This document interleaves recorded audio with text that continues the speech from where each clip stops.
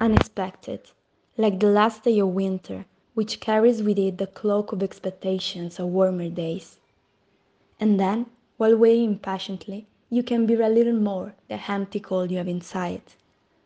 Unexpected, like the summer that trembles inside you, that are you waiting anxiously, hoping that it will come, but whose intensity you will never dare predict, if not where you leave it.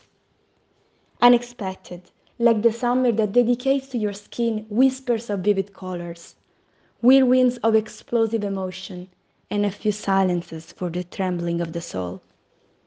Unexpected, like the night that whispers between your lips slow rhyming poems, syllable whose rhythm is perceived by a few, that sings to the moon hidden secrets and evident fears.